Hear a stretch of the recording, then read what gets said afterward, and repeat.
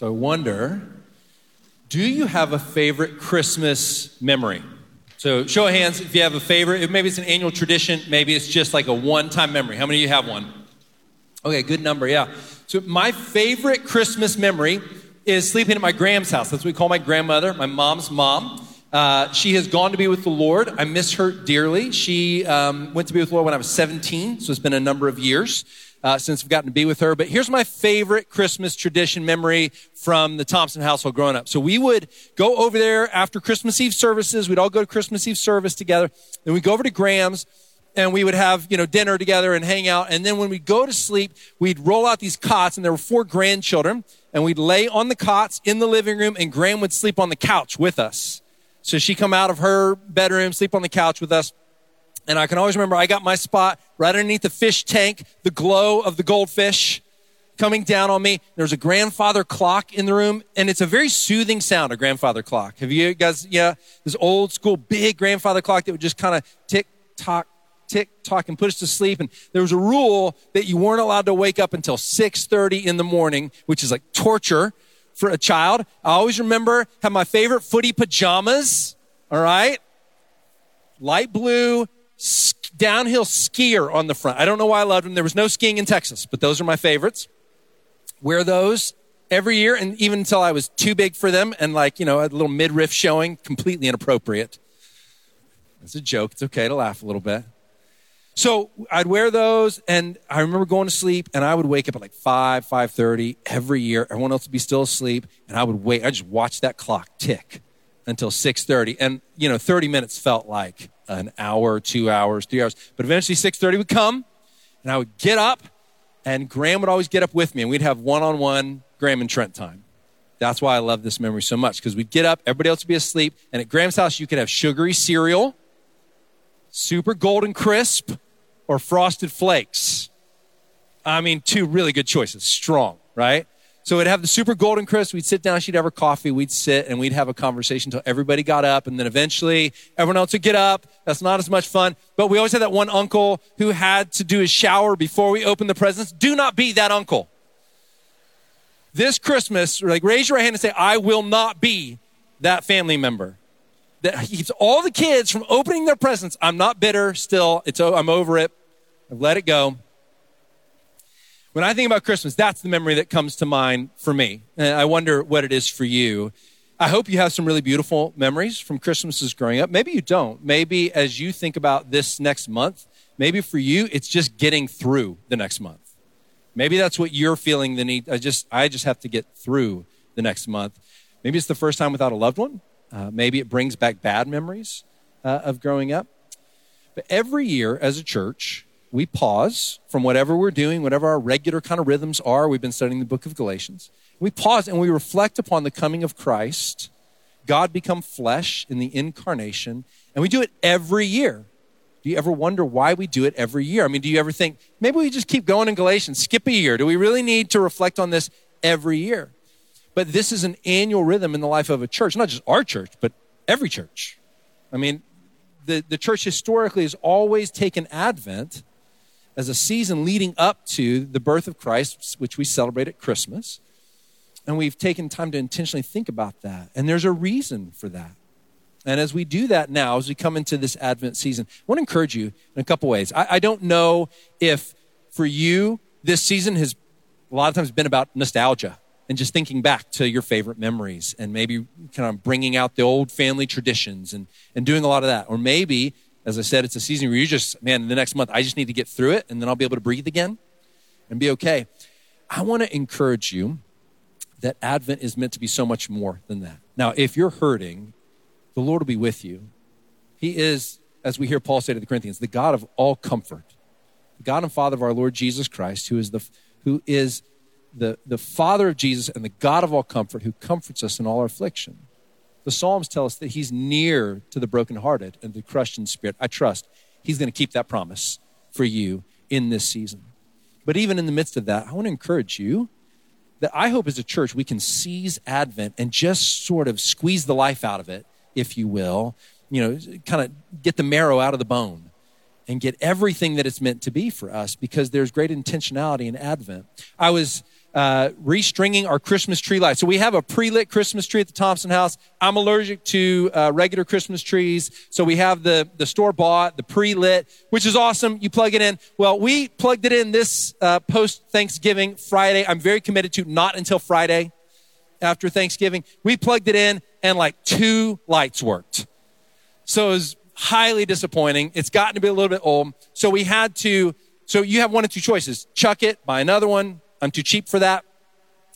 Or just string it with regular lights, but then you can do it with the dead bulbs on there and it doesn't look quite as good. So what did we do? We cut off every stinking light on that thing and pulled all the strands. Hours of work this was. But here's the thing.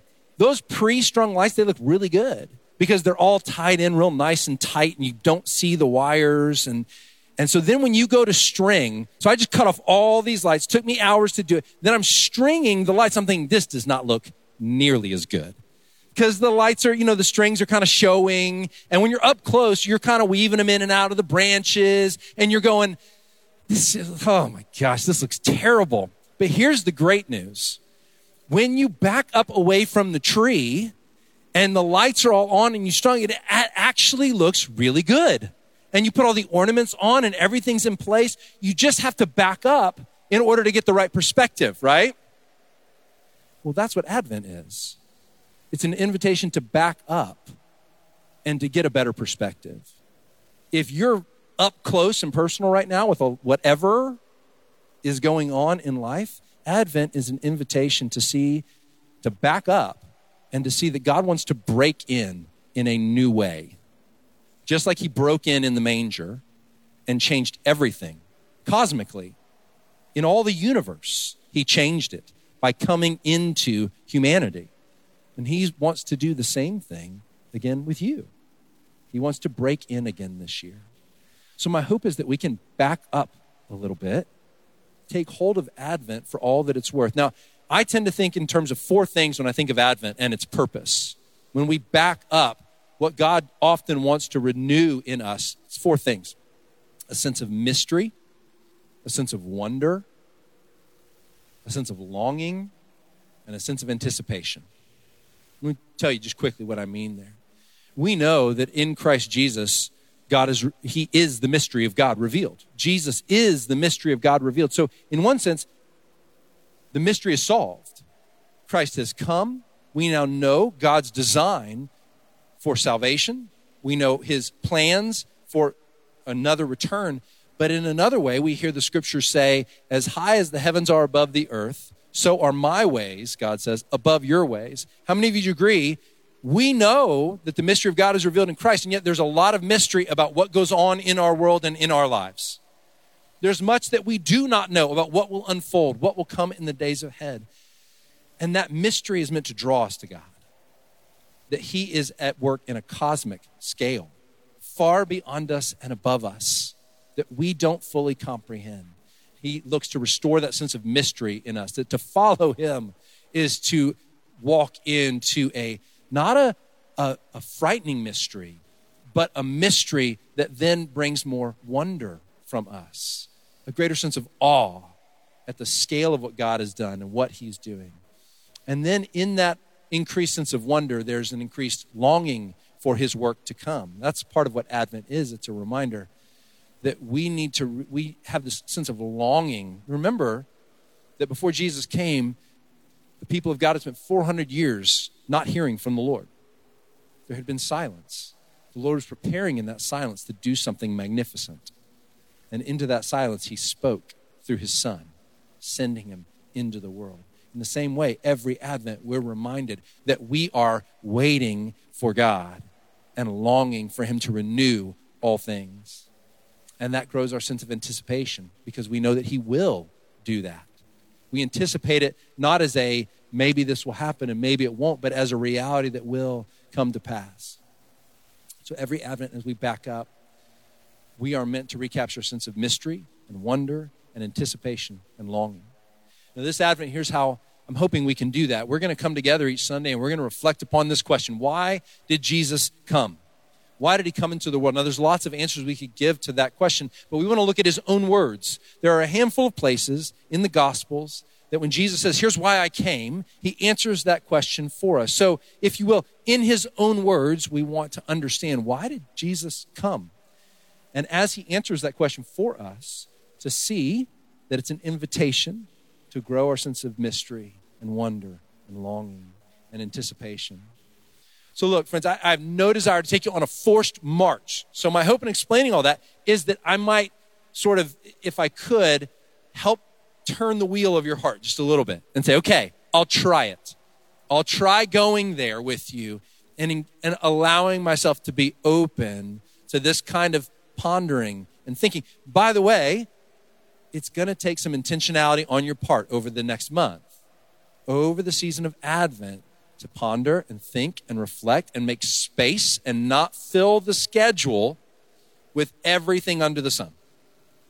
But to take time to pause and reflect so that you can back up and see that Christmas tree not up close where all the strands are viewing and showing, but to back up and to see the beauty of God's work from a further distance. So, our first answer to the question, why did Jesus come, that we're going to look at today, is a very simple one. Jesus in John chapter 6, verse 37 through 40, that's going to be our text today. So if you've got a Bible, you can turn there. John 6, 37 to 40. He answers the question this way. He says, I came to do my Father's will. I came to do my Father's will. And there's three things that we can draw from the passage we're going to read today that help us grow our sense of mystery and wonder. Number one is that the divine Son submitted to the divine Father. These three statements I want to try and leverage. When Jesus says, I came to do the Father's will, the first thing I want you to hear in that is that the divine Son submitted to the will of the divine Father. I'll explain what that means. And then the second thing I want you to see is he'll explain what the Father's will is. He came to do the Father's will, and then he tells us what that will is. And we'll see that he came both to win a people for God and to keep a people for God. It was God's will that through Jesus, he would win a people for himself and that he would keep a people for himself. And we're going to reflect upon the mystery of that now. So let's read together John 6, verse 37 through 40. They say this. Jesus speaking, he says, all that the Father gives me will come to me. And whoever comes to me, I will never cast out. Just pause for a moment. You need that promise. All that the Father gives to me, I will never cast out. For I have come down from heaven, not to do my own will, but the will of him who sent me. And this is the will of him who sent me, that I should lose nothing of all that he has given me, but raise it up on the last day. For this is the will of my Father, that everyone, and get this phrase, everyone who looks on the Son and believes in him should have eternal life, and I will raise him up on the last day.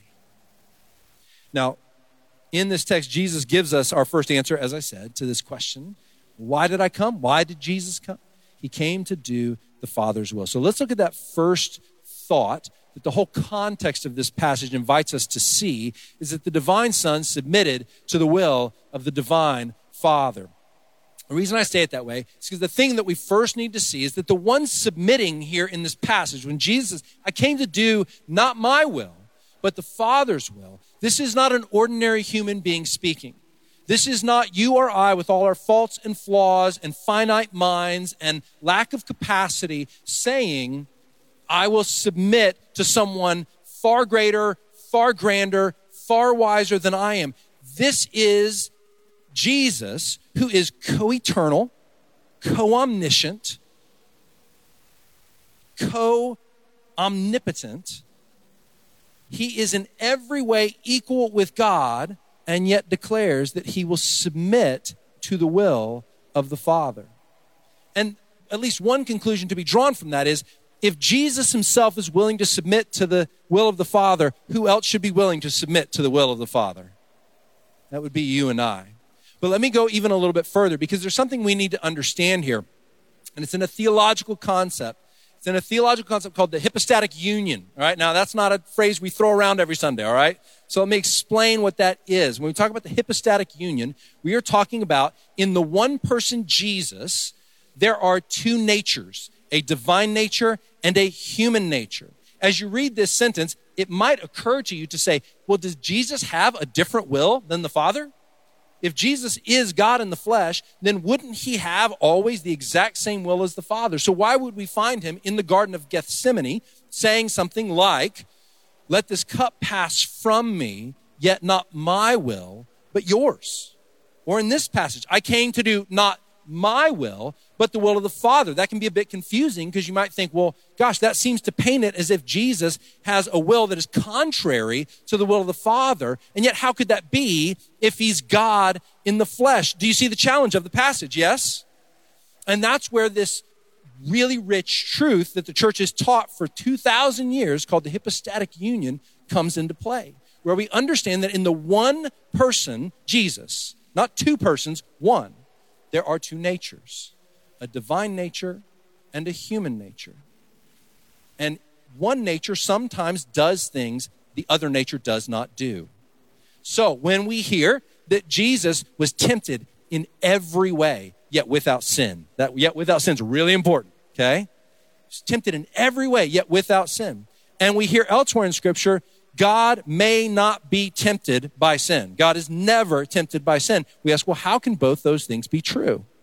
And the answer is because Jesus possesses two natures. He possesses a divine nature and a human nature. This, by the way, is why we can say Jesus did not relinquish any of his divine attributes even while he was on the earth. Well, how can Jesus be omnipresent while he's in a physical body? In his divine nature, he continued to possess every single one of the attributes of the divine, even while in his human nature, there were limitations placed upon him as fully human. Everybody follow? So this is why Jesus can say, in his divine nature, Jesus' will is always perfectly aligned with the will of the Father. There is no separation or distance between them. But it's why in his human nature, Jesus can say, I don't desire to suffer. I don't desire to die. Just like you and I would not desire to suffer and die. Agree? No one would say, this is my great desire. And yet, Jesus submits in his human will to the will of the Father. That's why he can say here, not my will. Not this human will in me that doesn't want to suffer, that doesn't want to die. Not my will, but your will. This, by the way, is the answer to the complete silliness that is sometimes taught, that the death of Jesus on the cross, bearing the wrath of God. Some people argue that Jesus did not bear the wrath of God on the cross, even though the scriptures testify the exact opposite. He absolutely bore the wrath of God on the cross. It's why that idea that that is divine child abuse and therefore not true is what people sometimes teach is absolute silliness. Because in his divine nature, Jesus planned salvation with God before the foundation of the earth, and then deemed it right and good as the Son to come. And so God was not the author of salvation apart from Jesus, then bringing the wrath of God upon Jesus, who was an unwilling participant in it. Jesus was the author and planner of that salvation process with God the Father from eternity past. Do you see the importance of this? Now, all of that is to say this. If I lost you in there somewhere, forgive me, all right? But here is the point of all that. When we see in Jesus the divine become human, what we are seeing is the first true example of what it means to be a human being. Jesus, when we say he's fully God and fully human, we're not just saying he's completely human. We're saying he is the most fully human person. He is the personification of what humanity is to be. He is the perfect human, the perfect man. So that you and I, when we understand what's my purpose in life, what am I to be like, how am I to live, how am I to think, I look at him and I say that is human perfection. That is what humanity is intended to be, which means I draw all of my direction, purpose, place, sense of how life is supposed to be lived from that child in the manger. The one who was ushered in has taught me how to be human. Here's what that means for us. If Jesus, in his humanity, says, I submit to the will of the Father. What that means for you and I is to be truly human in the kind of flourishing humanity that God intended for us to have. To be truly human, I must not exert my will, I must submit my will. The path to joy and purpose and meaning is not through the exertion of my will, it is through the submission of my will. Now that can be a scary thing. I'll give you an example. I was listening to a podcast maybe a week or two ago, and they were discussing Scientology and all its abuses. And they were doing a great job of unpacking all the foolish and really degrading abuses of Scientology and its teaching. What was interesting is the two people talking about it, I don't believe they never referenced Christ. I don't believe they're followers of Christ. And so their conclusion was so interesting to me because after basically listing all of these degrading realities and how false this worldview was of Scientology, their conclusion was, therefore, any worldview that teaches I must submit my own will to someone else is not good. And I remember thinking, that's the wrong conclusion. I thought, no, the conclusion is choose the right person to submit your will to. Choose the one who has sent his son to die for you. Choose the one who's proven his love over and over and over again. Because here's the thing, to say I won't submit my will to anyone else is only to become a slave to my own will. And how has that worked for most of us? Not well. My own will can be as much of a slave driver as the will of another person who wants to manipulate me or control me. My own sinful desires shoot me off in directions I should not go. So the path to life, friends, in all of that, here's the summation of it. The path of true human flourishing, the path of life and joy and peace and purpose is found in the submission of our wills, not in the exertion of our wills. Ponder that for a while. Think about what it means for all the places where that your will strikes up and says, no, I want to go a different way. I want to move in a different direction. That's the first thing that we look at. And here's the thing. Now, let me take that even a step further, because when I say that the path to human purpose and meaning and joy is found through submission of the will to the Father, because that's what Jesus demonstrated for us when he came. I came to do the will of the Father. Try viewing that. If you kind of look at it from the side, one of the things you see is that that doesn't mean I just bow my will and sort of be crushed by the will of the Father. No. View it this way. It's an invitation to participate in plans so big and so grand and so mysterious and so broad that it's almost laughable that you and I would have any role in them. God is renewing through Jesus all of creation, the stars, the sun, the moon, the grass, the mountains, and purchasing a people for himself and renewing them. The greatest mystery in all the world is not the cosmos lying beyond our known space. The greatest mystery in all the universe is the inner workings of your heart. And he is renewing it. He is shaping it. He is bringing it into line with his desires and plan. Do you see the cosmic and the minute work of God in this universe? He is everywhere at work in ways you and I cannot fathom. And when he says, submit your will to me and find joy in life and peace, what he's saying is, come join my work. Come join a work grander and bigger in scale than the entire cosmos. Do you see what I mean when I say it's almost laughable that we'd have any part in this? Nonetheless, in his infinite wisdom and mercy, he says, come and be part. Come and be part. The submission of our wills is an invitation to a great adventure. The second statement that we can make as we learn that Jesus came to do the will of the Father is that Jesus came to win people to God. So we saw this in verse 40. So put your eyes back in the text here, and let's remind ourselves of it again. Because after saying that everyone who the Father's given him will come to him, down in verse 40, he says, this is the will of my Father, that everyone who looks on the Son and believes in him should have eternal life. Now, that may be a relatively common verse for if you've been in church a while, but I want to remind you that every word of that verse matters. I mean, every word. And I want to remind you what he just said. He didn't say everyone who hears the facts about the Son and believes will have eternal life. How does God win people through Jesus? Everyone who looks on the Son and believes will have eternal life. God is winning it's God's will to win a people for himself through Jesus. How does he win them? By causing them to set their eyes upon his perfection. This perfect divine, perfect human, in him, all the mystery of God unfolded. There is nothing low or insufficient. There is nothing base.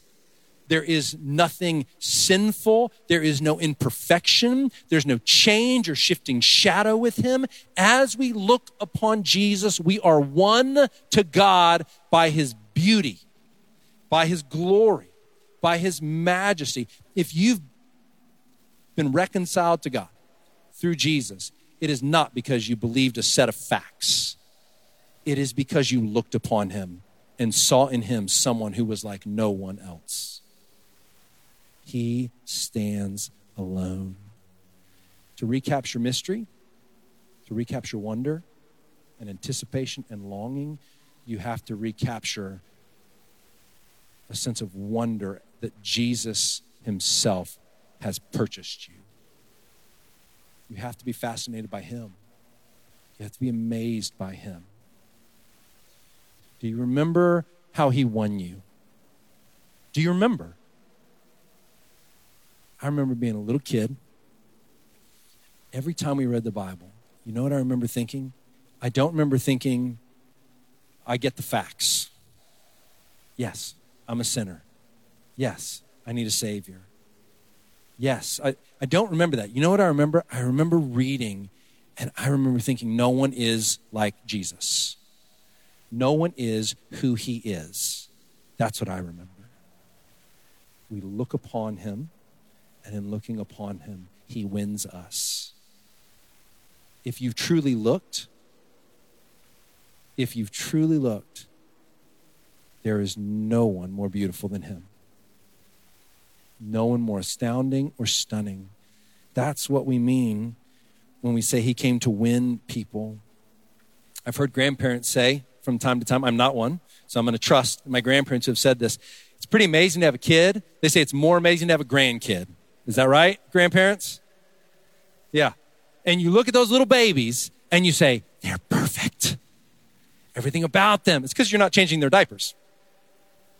And this may be the closest sort of human experience that I seem to be seeing is these grandparents who look at these little ones and they're just in awe, and there's been this longing for these little ones, and they've come, and now, they're just perfect and everything about them, and it's just amazing. And that's not true. They're sinners.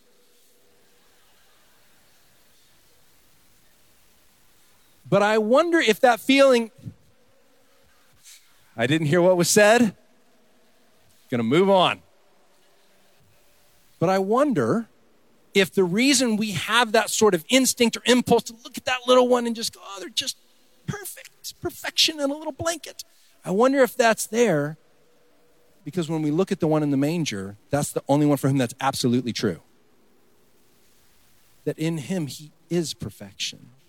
There is no flaw in him. And I just want to remind us of in Advent, we are to marvel at the person of Jesus. To marvel at him. Fully God, fully human, astounding in wisdom, perfect in love, perfect in tenderness. You know, we talked about this may be a season where you're struggling to do more than just get through it because there's hurt or pain, or you're dealing with loss right now, estrangement. Turn to him. See him. See him. A broken reed he will not break. He is tender with you, kind, full of compassion.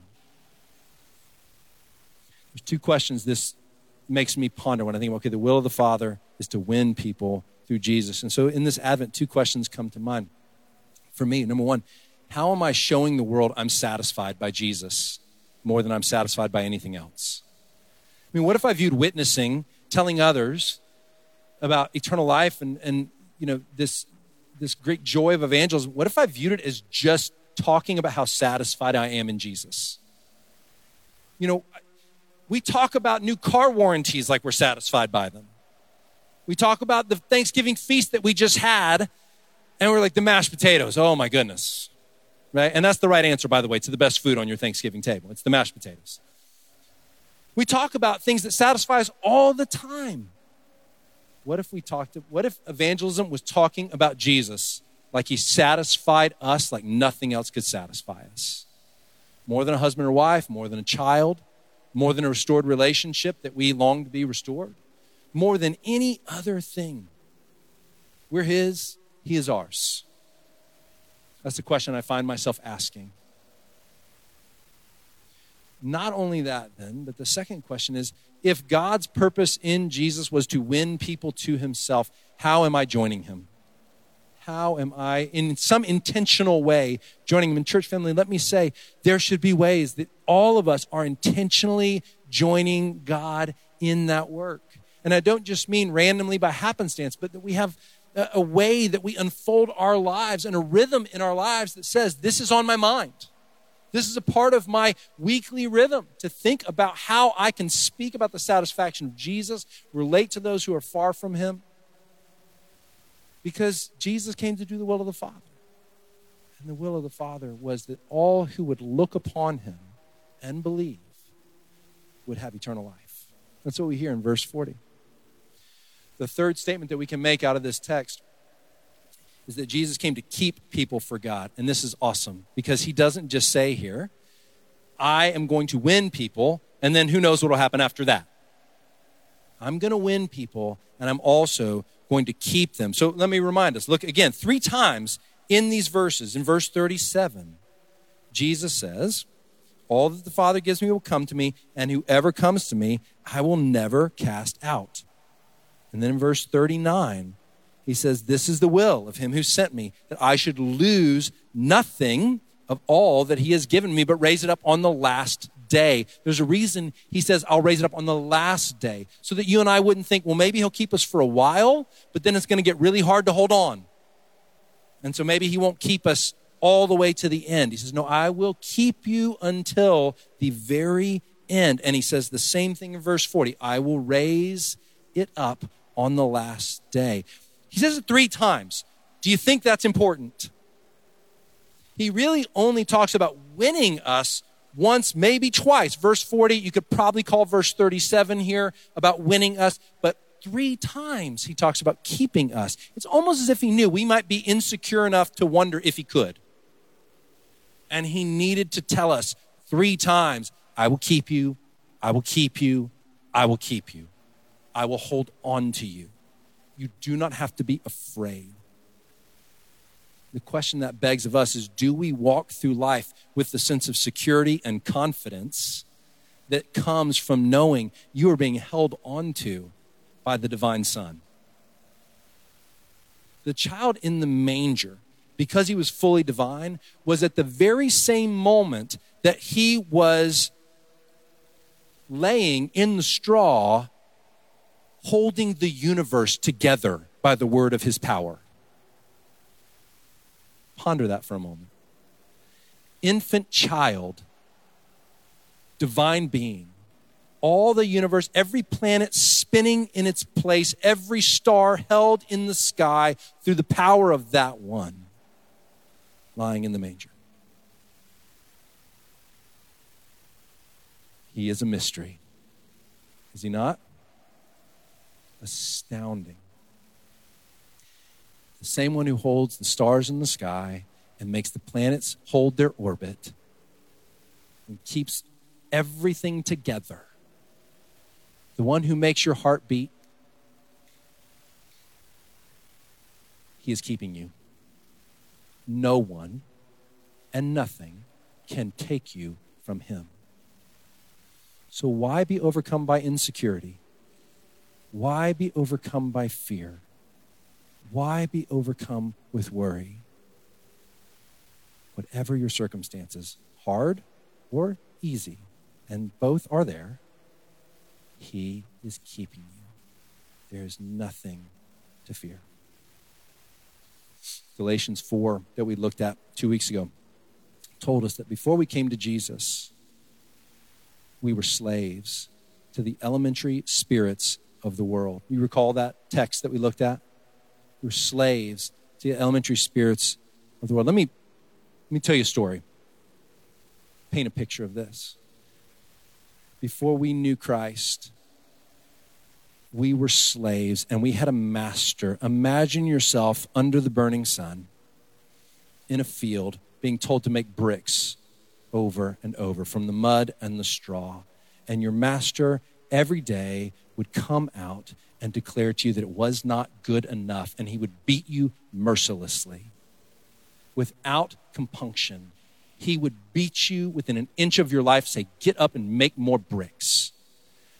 And every day, your singular goal was to avoid a beating as much as you could. And then you slept out in the freezing cold, curled up in an animal pen, destitute and without hope. Every day, just like the last. Every day, another beating. Every day, not good enough. Every day. One day, as you sat and made bricks and as you prepared for the rod of your master to come down on your back and your head one more time and to beat you into submission yet again, the king walked into your field and said to your slave master, here is the ransom for this slave. Let her go. Let him go. He purchased you. And you thought to yourself, okay, I guess I'm now going to become the slave of this one, of this king.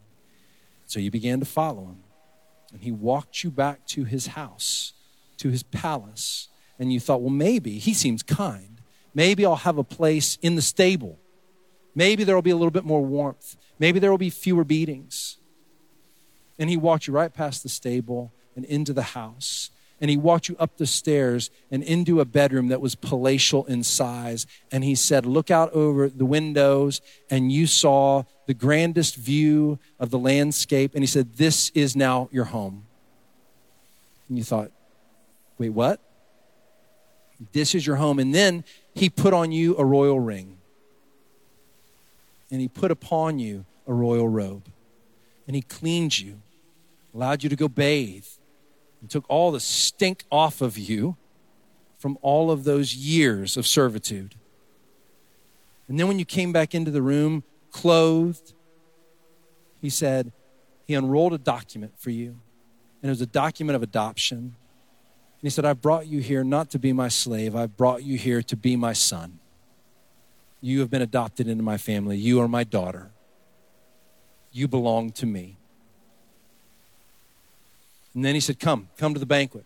And you walked into a giant dining hall full of richest food that you have ever seen. And you sat down and he said, partake, eat as much as you want. And day by day, meal by meal, you sat with the king at the table and you laughed together. And you shared the stories of your day, and you talked about the hardships of the moment, and he comforted you, and he told you jokes, and you laughed, and you enjoyed one another's company, and you spent every day together. And every day he said, I'm well pleased with you. You're my son. I love you. I'm well pleased with you. You're my daughter. I love you.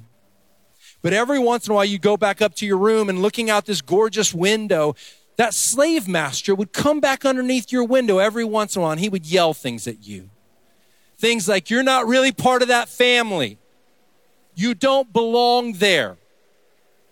You're going to come back to me one day. They're going to get tired of you and kick you out. It may seem good, but you don't actually have a place at that table the way you think you do. You think you're a son, you think you're a daughter, but you're not really. And sometimes you start to lean out the window because you think that's probably right. That's probably true. In fact, the slave master says, just go ahead and come on down. You might as well come join me now because they're going to kick you out eventually when they remember who you really are. All the while, the son only needs to turn to the father and say, Father, help. And the father will rush outside and drive the slave master off and say to him, shut your mouth and leave my son alone. You have no voice in the life of my daughter. Your day is done. They are no longer your property. They are my son. They are my daughter. And I keep them. You can't have them.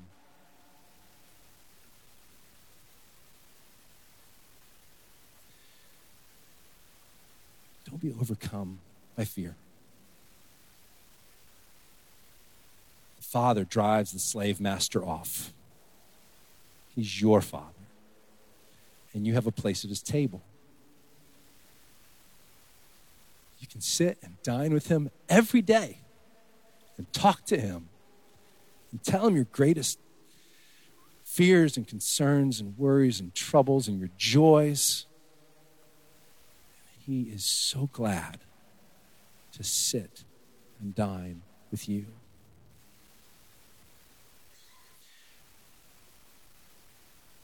Jesus keeps us because it is the will of the Father that he would keep us. So we no longer need be afraid. And in that, I don't know anything to make me long and anticipate the return of Jesus more than that. The one who keeps me will come for me and raise me up on the last day. So friends, my hope is that this Advent season, we would back up and see the tree from afar and begin to recapture a sense of mystery and wonder and anticipation and longing. Let's pray together. Lord Jesus, we thank you that you have purchased us, won us.